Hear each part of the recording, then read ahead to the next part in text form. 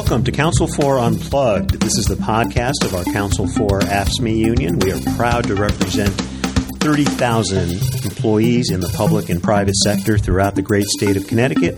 I'm Larry Dorman at Council for, and alongside me is our co-host, Renee Hamill. How are you, Renee? I'm doing great, thanks. I'm happy to be here. Yeah, it's happy. This is our first in-person podcast in a little over 2 years since the pandemic hit, so excited to be here. But we do have something pretty serious to talk about. The subject of our show is literally bad blood at the American Red Cross. And we're going to talk about the fact that frontline blood collection workers across the country are in a fight with their employer, and they're fighting for safe staffing, affordable health care, and a fair contract. And we are proud to represent employees here in Connecticut at the Red Cross. So our guests are going to be AFSCME Local 3145 President Joe Tyne.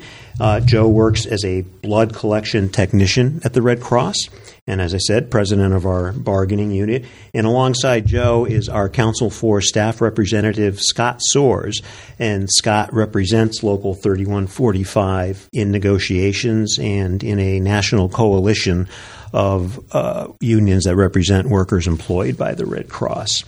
So we are grateful to both of you for being here. Thank you, Joe. Thank you, Scott. And let's get right into it. Renee? Many folks recognize the Red Cross through their disaster relief programs, but the corporation is also in the business of collecting and processing blood. Can you tell us, Joe, about the work your members do at the Farmington headquarters and across Connecticut? So, AFSCME members in Connecticut do everything from intake and vetting donors to delivering the blood to hospitals. We collect, we process, we test, and we deliver the blood. We handle a large percentage of Connecticut's blood supply.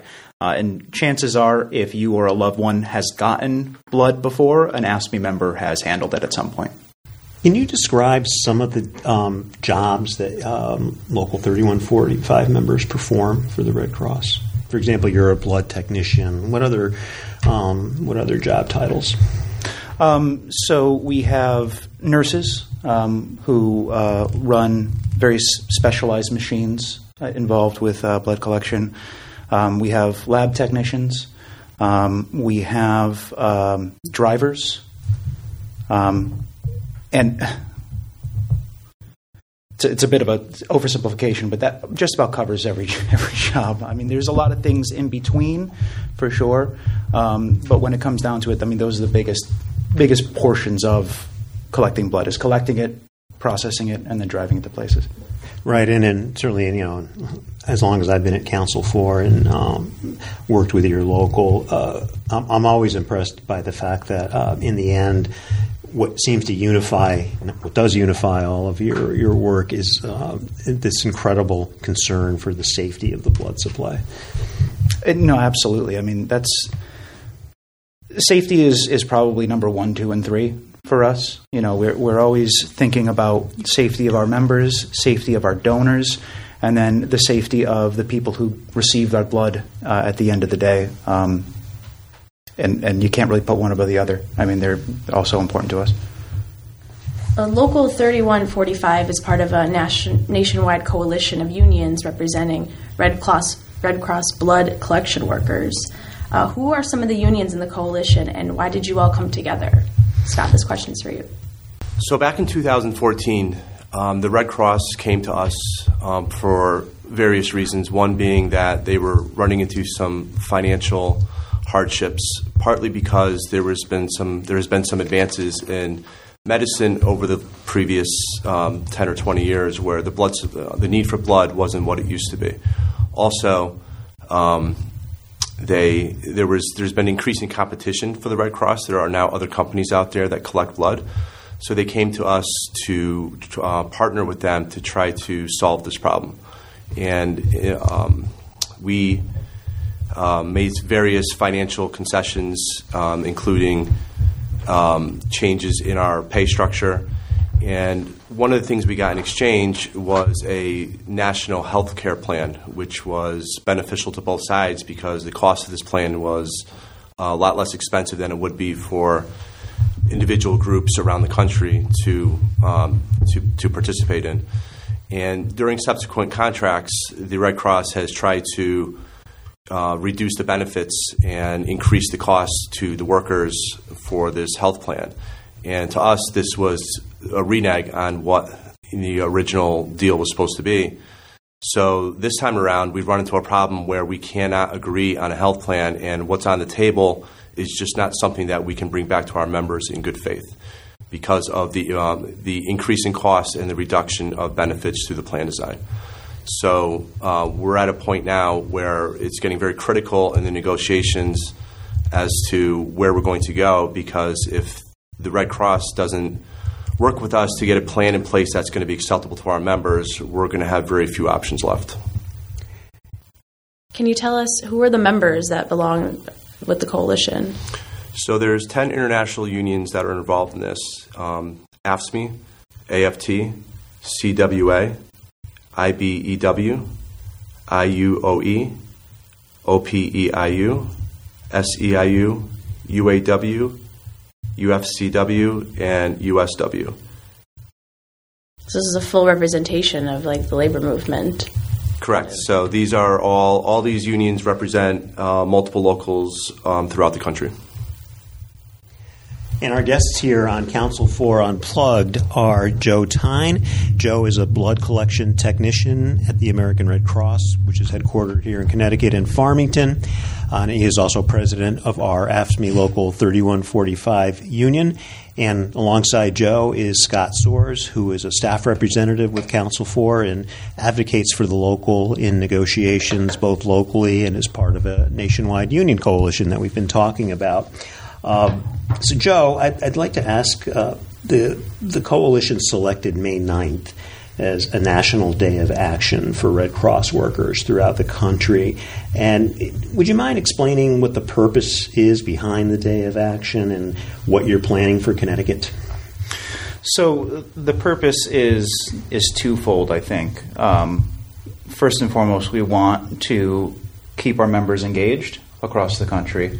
We want to show them and have them prove that their action will help this national negotiation process alone by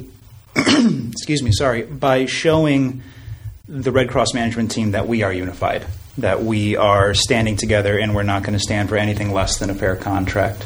What we're planning here in Connecticut is a rally for a fair contract.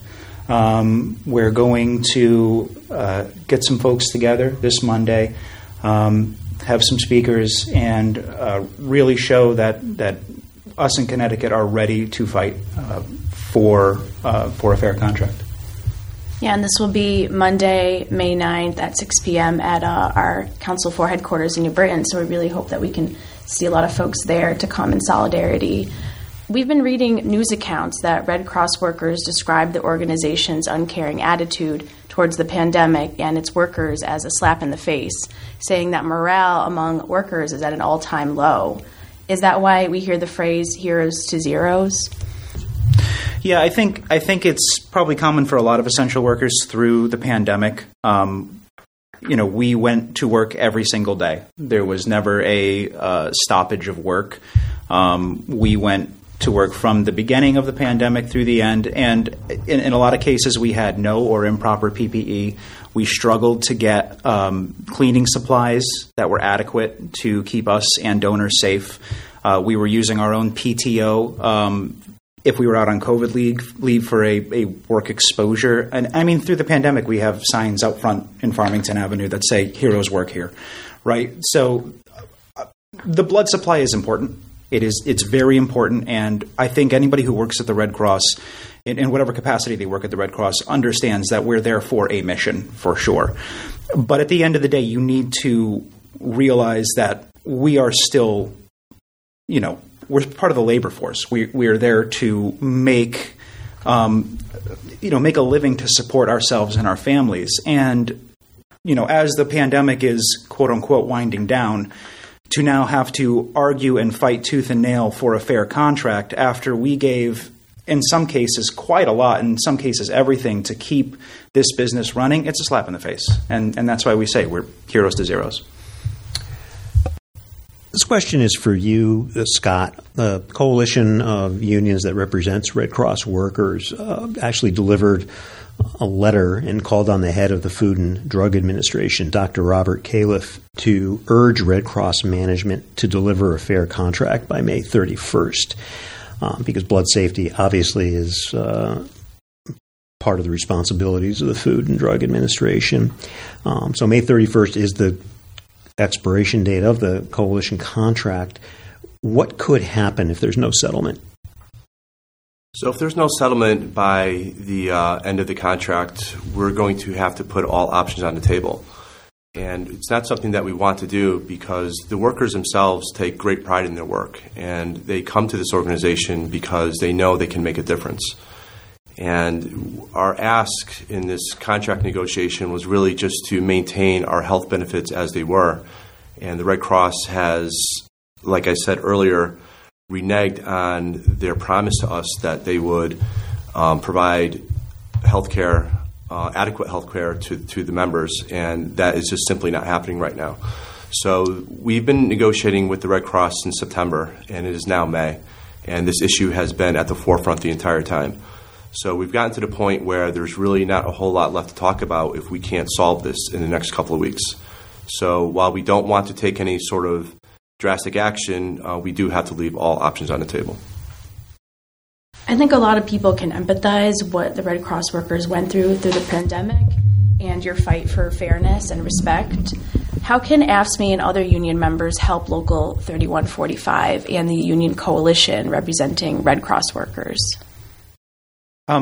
So there's a couple ways. I think the one that I would direct people towards first is we currently have a form letter that folks can put their name on and send to Gail McGovern.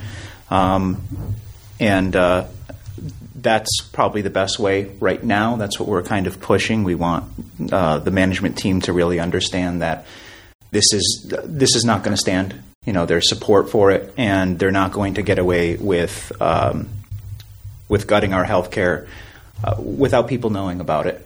And the other way is, follow your local union, follow one of the unions on social media that represent Red Cross workers, and reshare stuff as it comes out. Really make people aware of what's going on.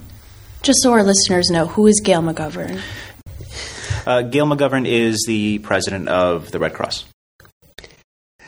Thanks, Joe. And for those of you listening to our Council for Unplugged podcast, you can actually go to the show notes of this program, and the link to that letter Joe talked about is there. So you can send a letter to the head of the National Red Cross, Gail McGovern. It would be incredibly helpful for people to do that.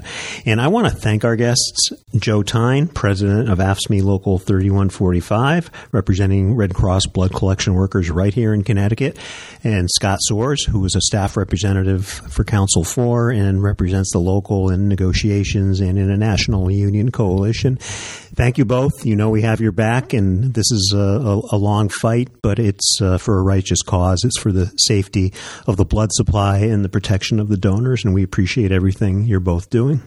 Thanks for having me, Larry. And I'm Larry Dorman, alongside Renee Hamill. This has been another edition of Council 4 Unplugged. So excited that we could all be back in person, Renee. And we'll return next month with another podcast. Until then, remember that you've been unplugged. As always, thanks for listening to our Council 4 Unplugged podcast. You can find us on all major social platforms by searching for Council 4 AFSCME. Our website is council4.org. My name's Larry Dorman, and you've been unplugged.